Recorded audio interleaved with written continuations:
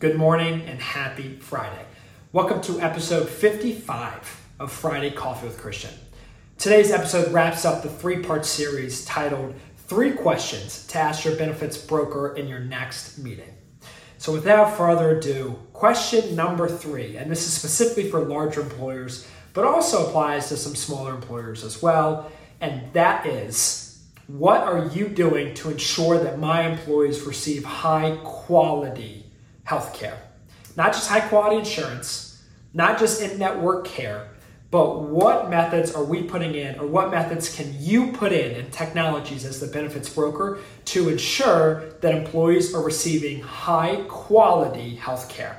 Because healthcare at facility A is not the same quality as healthcare at facility B. So make sure your employees receive high-quality healthcare as well as health insurance.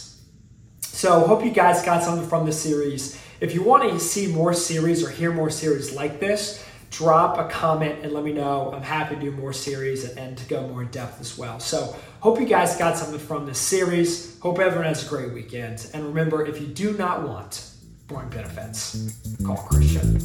To learn more about how BenX can help you control healthcare spend and streamline your employee benefits process, visit benxconsulting.com or shoot me an email at christian@benxconsulting.com.